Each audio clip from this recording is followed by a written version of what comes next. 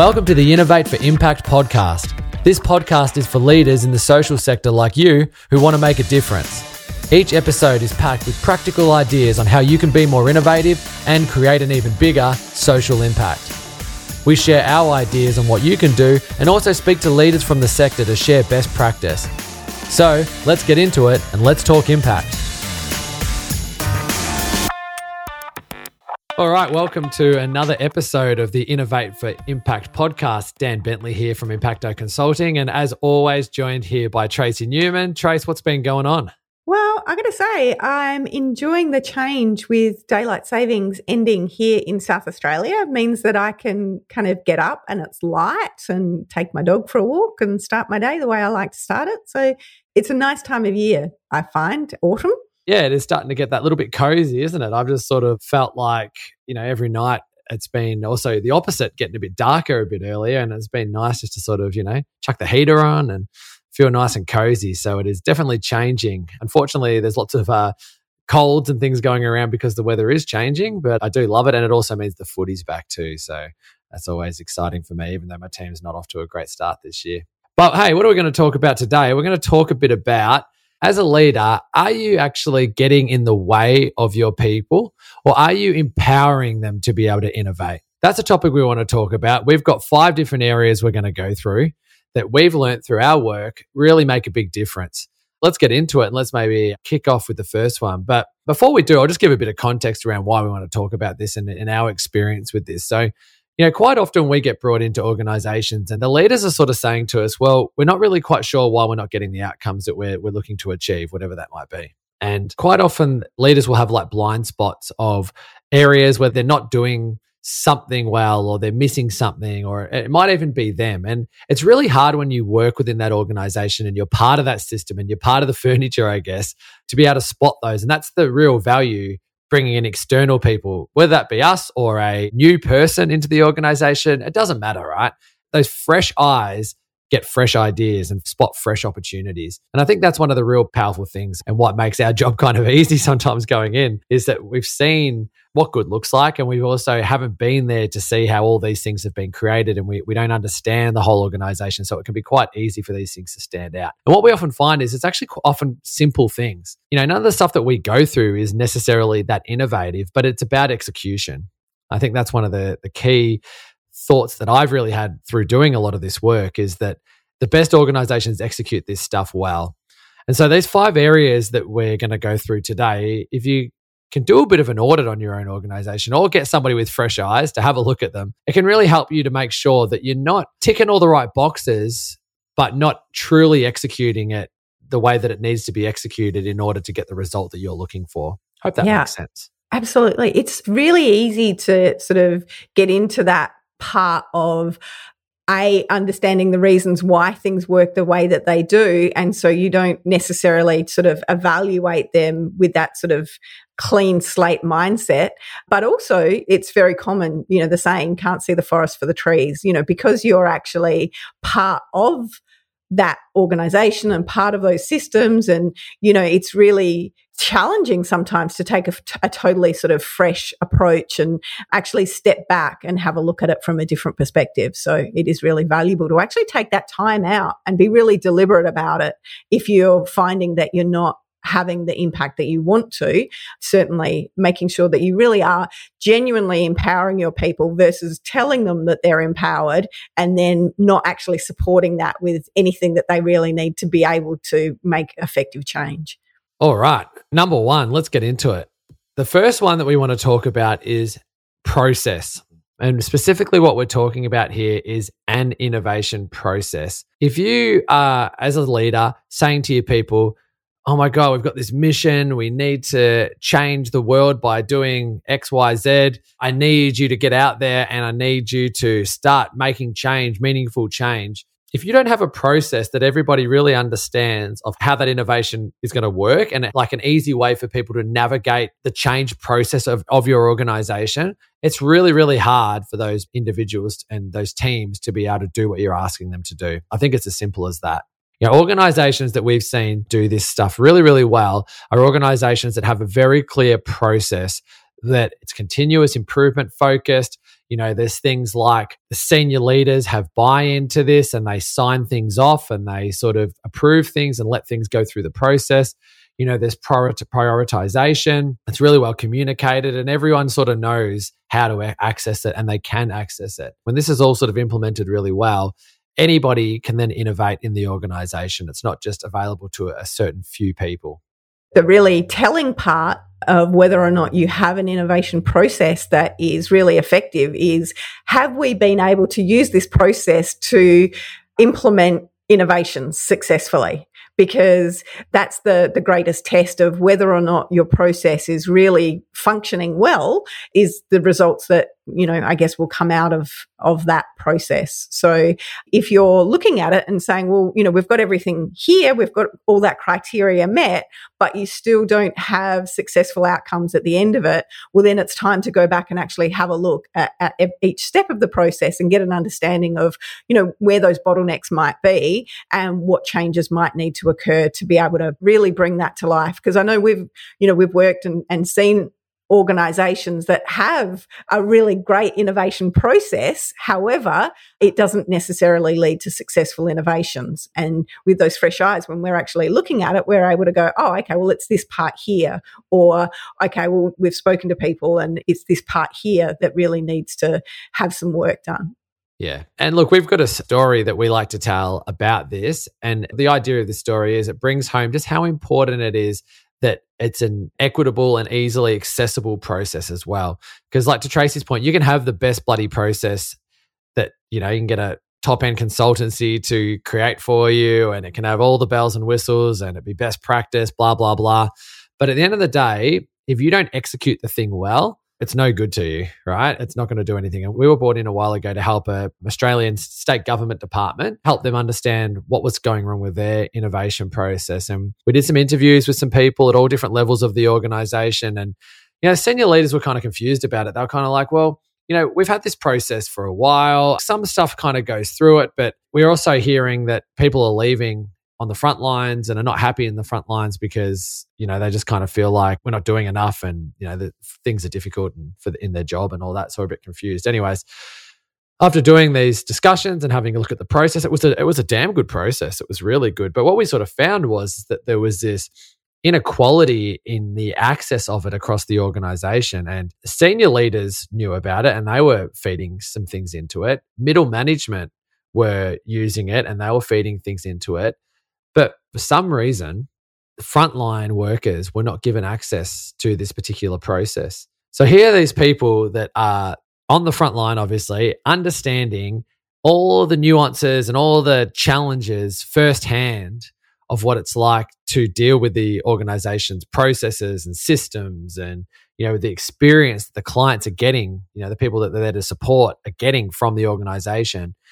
And they're just having to work around all these problems. And their view is this organization doesn't care about these people and they also don't really care too much about us because we're just having to sort of do with the tools that we've got.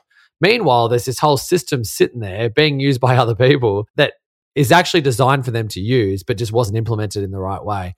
And so when we were able to call that out, that was able to be very quickly changed. And you should have seen the outcomes that this department started to achieve for the people that they were designed to support, like the community. It was crazy. Like the list just was humongous that came through. They were able to go through and prioritize what the top ideas and top areas they needed to work on were. And then they were able to sort of start pushing them through this system that, like I said, there was nothing wrong with the system. It was all about the communication. And like I said, the reason we share this story is because this happens a lot. This is not a one-off story. We see this often. And sometimes it can be about, well, we've got a process, but certain people only get access to it. But at the end of the day, we all play a role in the client experience and we all play a role in representing the organization. So it's really, really important that you do have an innovation and collaboration process that is accessible for everybody. What you might want to have as part of that, though, if you are worried about, making sure the right things are getting worked on and you're not wasting resources or distracting people from their jobs, is having a really good prioritization process as part of that is really well communicated, well documented and clear, so that people understand that not everything that does get submitted is going to necessarily be worked on right now. There is a hierarchy to that, and that you work on the things that are going to have the biggest return on investment to your clients, your organization, et cetera, et cetera. And it's interesting because that's commonly the concern that people have with making an innovation process, accessible right across the organization. They're concerned that they're going to get all of these great ideas and they're not going to be able to execute on anything because they're going to, be overloaded, and then people are going to be frustrated and it's not going to work. And all of those things are absolutely true. And what's really key there is, instead of trying to reduce the input, is actually just to be really effective with that input and that communication, because people have this idea that everyone expects their idea is going to be worked on straight away. However, in reality, what we see is that people go, oh yeah, actually that's true. That thing is a much higher priority than my idea. Yeah, I get it. They're not unreasonable at all. They absolutely understand it. It's just that most commonly their experience is they'll submit an idea and then they'll hear nothing. And after a while, they'll kind of go, oh, well, I guess that nothing's happening. And sometimes it is actually actively being worked on and there's some really good progress. So it just goes to show the importance of having that communication around that. And sometimes it has been deprioritized, but without that communication, it's just not clear to people why and what was prioritized. But it's very easy to galvanize people, particularly when you've got a really strong mission, because people can go, oh, well, I get it. That really aligns strongly with what we're out to achieve. Of course, we're going to prioritize that. Yeah, I agree. Communication is a huge part of it. Not only are the things that you're working on or not working on, but the things that you've worked on, and getting those outcomes back out to people to say, hey, because I tell you what will happen when you launch something like this, you'll get a lot of skeptical people. Maybe you've done something like this before. Maybe it didn't work. Maybe people submitted something and they never heard anything back. So they're like, I'm not doing it. I tell you right now, from our experience, if you start communicating a few things, you might get, 1, 2, 3 ideas and changes that need to be made come through. But once you start communicating on a regular basis that things are changing, you watch that organically just grow very, very fast, because people start going, oh, wait, so it's worth my time actually submitting that form or going to that work, whatever it is that they need to do to be able to get something into that process. All of a sudden it goes bang. And people go, this is real. I want these things to be changed. It's worth my while to do whatever it is I need to do to get that started. The next one is all about commitment. And so what we mean by commitment is, as the senior leaders of the organization, you really need to be committed to change and committed to making a difference. Are you looking for innovative ways for your organisation to deliver more impact? Take our online assessment and receive a customised report in your inbox that highlights exactly what to do next. It takes only 5 minutes to fill out and it's completely free. Visit impactoconsulting.com.au/self-assessment. I think everybody sees themselves as being somewhat innovative and being open to change. But I think when you really sort of look into it, a lot of people in their behavior aren't. And what we mean by commitment is, from the senior leaders of the organization, that there's a real commitment to actually change things and allow people to actually make changes. We were brought in a while ago to work with an organization, and they had invested in so many different innovation type things. Like, they trained everybody in a heap of processes. They had a process to innovate. They literally had like a great ambitious mission, like all the things that we talk about. They were doing a lot of them, but they sort of brought us in to sort of say to them, well, why is it not working? And we said, all right, let's come in and have a bit of a look. And anyway, we dug around, we spoke to some people, we sort of, tried to understand what was happening. And what we found out is that whilst the senior leaders were saying we're really on board with this and we're going to invest, what was really missing was that everything that would come through that process would come to the top, and they'd go, oh, yeah, okay, I see the research. Yep, looks compelling. I don't know if we're going to be able to fit it in this quarter. Maybe next quarter. Next quarter doesn't come, right? It doesn't happen. Oh, yep, that one looks good. Looks a little bit risky at this current time in the market. Let's hold off on that one. Anyways, long story short, they just weren't taking any risk. They weren't pulling the trigger, even though all the evidence was there to show them that these were great ideas and things that had been co-designed, and they had all the data there to show that this stuff had been tested and was going to work. These same senior leaders who'd hired us to come in and help them understand what was going on were the same people that were causing a bottleneck in their process and not allowing things to come through. If you've heard this story before, we do talk about this story a lot because it is a good one, but it happens in a lot of different organizations. This is probably just the most simple version of the story, but it's always quite interesting having to give that feedback to the same people that hired you as going, well, unfortunately, you guys are the reason this is actually not going through. And obviously we didn't say it in that way, but this is not uncommon. It is quite common that you can be the thing that's getting in the way of your people. And they were committed to wanting to innovate, but they weren't willing to be able to take any risks. They were very risk averse. And what we had to do then was help them to sort of increase their risk appetite. And it wasn't about being reckless or anything like that. It was about saying, well, how do we increase your appetite for risk? How do we do it in a way that is going to be safe for your organization and your reputation, but it also means that you're not going to just say no to everything? Again, it comes down to, basic human nature. We have this bias for the status quo. We're really comfortable with things that we know. So there is a real challenge for everybody. And, senior leaders, et cetera, aren't immune to that. There's that real comfort in what we know and that real desire to actually stay within, that place where we know the outcome that we're going to get and we're confident and we're comfortable, we know what to do. So, change isn't always really super easy for anyone within an organization. So you've really got to have that strong commitment to be able to create the outcomes that you're looking for that will kind of take everybody within the organization through from that sort of starting point out to where you're actually really creating an impact for the people that you're out to support. Yeah, Tracy, have they considered the cost of inaction, though? That's the question that I have.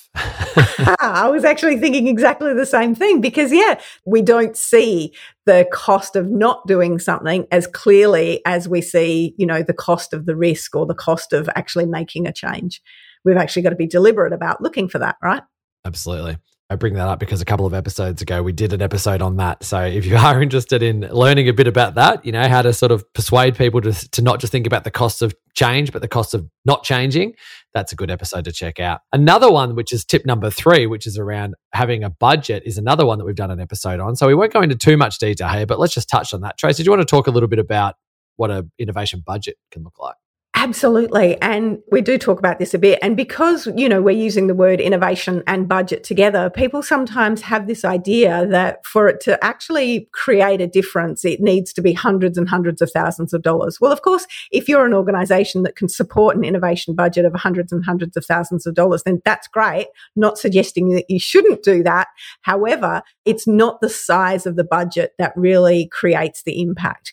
It creates an impact through 2 things. One, it really clearly articulates to the organization that commitment. We're so committed to innovation that we are actually going to fund that through an innovation budget. So that's a really strong, powerful, action-oriented message to send throughout the organization around priorities. But the other thing is it also actually makes innovation possible because whilst you don't necessarily need to fund, a whole new program or something like that out of your budget, if you have an innovation budget that allows for testing, it allows for collaboration, it allows for people to actually experiment and create the data that gives you the knowledge of whether or not something is a safe risk, then you're actually going to be able to progress. Whereas if you have 0 funds, it can actually mean that you're just not able to do that testing and you're not able to understand what's available. You're not able to collaborate. You're not able to sort of run those workshops and things like that because you simply don't have the budget to be able to do it. It's one of those things that it's hard to operate around. Yeah. Totally agree. And, a lot of our budgeting in organizations is done based off like operational expenses and things that are like reoccurring. And so obviously things like innovation, if you looked at it on a per initiative perspective, they're not reoccurring, but innovation is reoccurring. So what we're saying is it's just making sure that you do have a line item or a couple, if you're lucky, of line items to actually say, well, we know that we are going to be innovating every year. So we need to have some funding there to enable that. And, I agree with exactly what Tracy said before. She's put it very nicely. It's not the size of the budget, it's how you use it. Nice, Dan.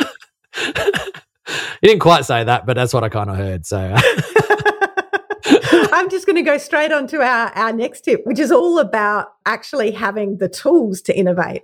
because, having a process and having that commitment and that budget are all really powerful things, but the tools are the things that are actually going to really unlock that across the organization. So, things like best practice sharing, things like documents and models and exercises and things that actually support building capability, interview guides, all of those things that people can then actually use when creating innovations are really, really important. And yes, I'm all too well aware that we're now talking about tools following on from your conversation about the budget and how you use it. So no, but yeah, you're right. It's all about these tools. It's about toolkits. It's about, sharing best practice, making sure you've got people who can coach and that give the tools to the people, making things easy for people as well. We talk about this a lot. I think we might have another episode on setting up engagement groups and things like that. If not, we'll do one soon because it's something that we do talk about a lot on our webinars and our masterclass, etc. But you've got to make it easy for people to innovate. Like that's the thing. Like, yes, the process is one part of it. The budget's having some resources, your commitment, but the tools are about like what templates or guides or other resources do people have so that innovation becomes easy for them. We see this again too often where it's like senior leader gets up there and says, hey guys, innovation's this thing that we should all be doing. Everyone knows the world's changing, et cetera, and, go out and now just use your spare time to do something that you don't really know how to do and you don't have any other things. And then, a few months later, why aren't you guys doing it? Like, I know that sounds really simplistic and I don't mean that at all to be disrespectful, but this is literally what happens, but just not in such a blunt way. Please don't take that the wrong way. I don't mean it to be disrespectful, but I'm trying to summarize a story. But, essentially what you do see is people sort of saying, well, go and do this. But if you don't have those really good toolkits and those templates and a central resource and all these different things we've already sort of mentioned, it's really hard for your people to do it. And people need guidance. People need help. And especially they need more guidance when they're doing something that they're not familiar with. When you further down the track and you build up these capabilities and you've got it becoming a standard part of your culture, maybe you don't need to invest in so much guidance, but especially when you're doing any sort of change as a starting point, you've got to have those tools and resources there for people so that it's really easy for them to do it. We talk about this all the time. We get brought in to do training a lot in organizations, especially around co-design. That's a really big thing at the moment. And people go, we've done the training now. And I'm like, what are your expectations out of that? Well, expectations are people are now going to do it. Like, okay, they want to run a workshop. They need to go and find 15 people to attend, work out some way to entice them to want to attend, make sure that they are the right people, build out all the content for the workshop, work out a where to hold it. Like, that's a lot of work. It's a hell of a lot more work than the way that they used to work, which you don't want them to do anymore, which is get a bunch of people together in a room and make decisions on their behalf. So what tools do you need to give those people to make that just as easy or easier than what they used to do? And then, well, what if we had somebody set up ongoing engagement groups and that same individual that's just come out of the training can actually go and say, hey, I want to book 30 minutes to run a short workshop with that group of people to get some input into, this particular challenge that I'm trying to solve or this communication I'm trying to build or whatever it might be.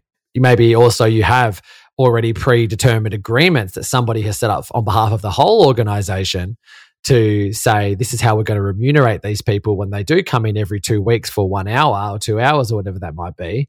Those individuals don't have to do that every single time. Maybe you've got a toolkit that's got different exercises you can run as part of a workshop so that person doesn't have to come up with them themselves. They've got best practice things that they can tailor. That's the sort of stuff I'm talking about. That sort of dovetails really well into our last point as well, which is all about capability. So they do really work hand in hand. As you were saying, like, people need support to build that capability. So part of it is about, tools and templates and things that actually provide that support. But the other part around building capability, yes, it's about training, but it's also about coaching. It's about support. It's about actually giving people some time to do this work outside of their day job. And it's about giving them that feedback around, this is where you're at. I thought that, maybe at this point you would be further along. What are some of the things that are getting in your way? Or, wow, that was really fast.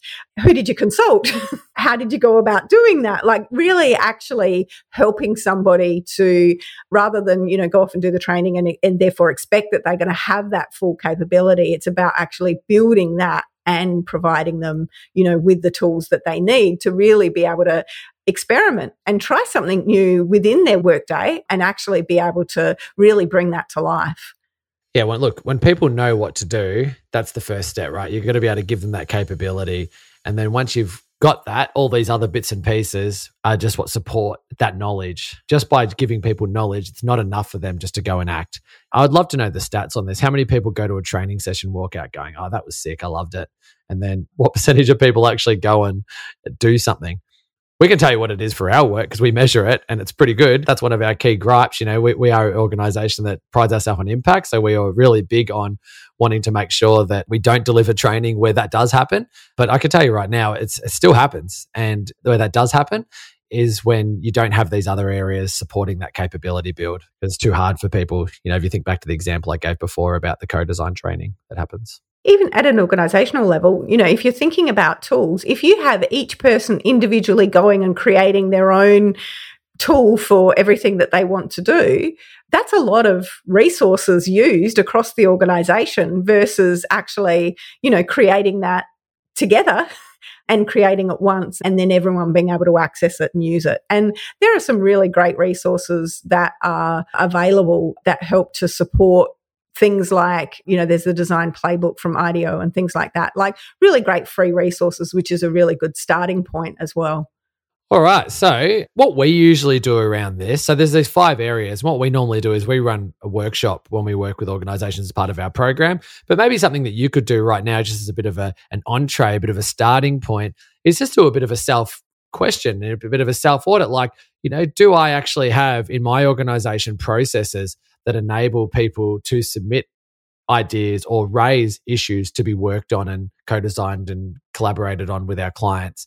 Are me and my team truly committed to change? And I think what Tracy said earlier was really good around that is like, if you say yes to that, you'd want to be able to think of a couple of really decent recent examples where you've actually done that. Because I think most people would say, I'm committed to change. It's pretty easy to let yourself off the hook with that. So let's take it to the next level and really question that and go, what recent change have me and my team been committed to and we have successfully been able to push through? The next one is around, do we have funding available for people to pursue new ideas? Do we have that budget? Do our people have the tools? We gave some good examples before, but have we made it easy providing toolkits, templates, processes that help people to make it as easy to do what I want them to do as what they were doing previously, which is what I don't want them to do? And finally, am I giving the right people in the right roles the right level of capability to really be able to execute on what it is that I'm looking for them to do, which is obviously to innovate and create even more impact? So there you have it. There's our 5 areas. Enjoyed that one today. We went on a whole thing of telling some stories, got into some dirty jokes, hopefully delivered some value in there, guys. So gave you a bit of a self-assessment at the end, all wrapped up in 30 minutes. So look, hope you enjoyed it. We sure did enjoy creating that one. It was a fun episode. Good luck with the audit. And, there's, like Tracy said, there's many different resources out there, and some of our other episodes as well will also help you to get some more information on any of those topics, such as the budget or having a process or some of the capability stuff and tools and stuff too. We've got some episodes on that, so check out some of the others too. But we'll leave it there. Thanks so much, Trace. Always a pleasure. It is. And we'll see everybody else on our next episode. Cheers. Great. Thank you. Thanks for listening to another episode of the Innovate for Impact podcast. Any links to what we spoke about today will be posted in the show notes. If you'd like to know more about social innovation, visit our website where we have a heap of tools to help you on your way. Visit impactoconsulting.com.au. Thanks for listening. Now go out there and make an impact.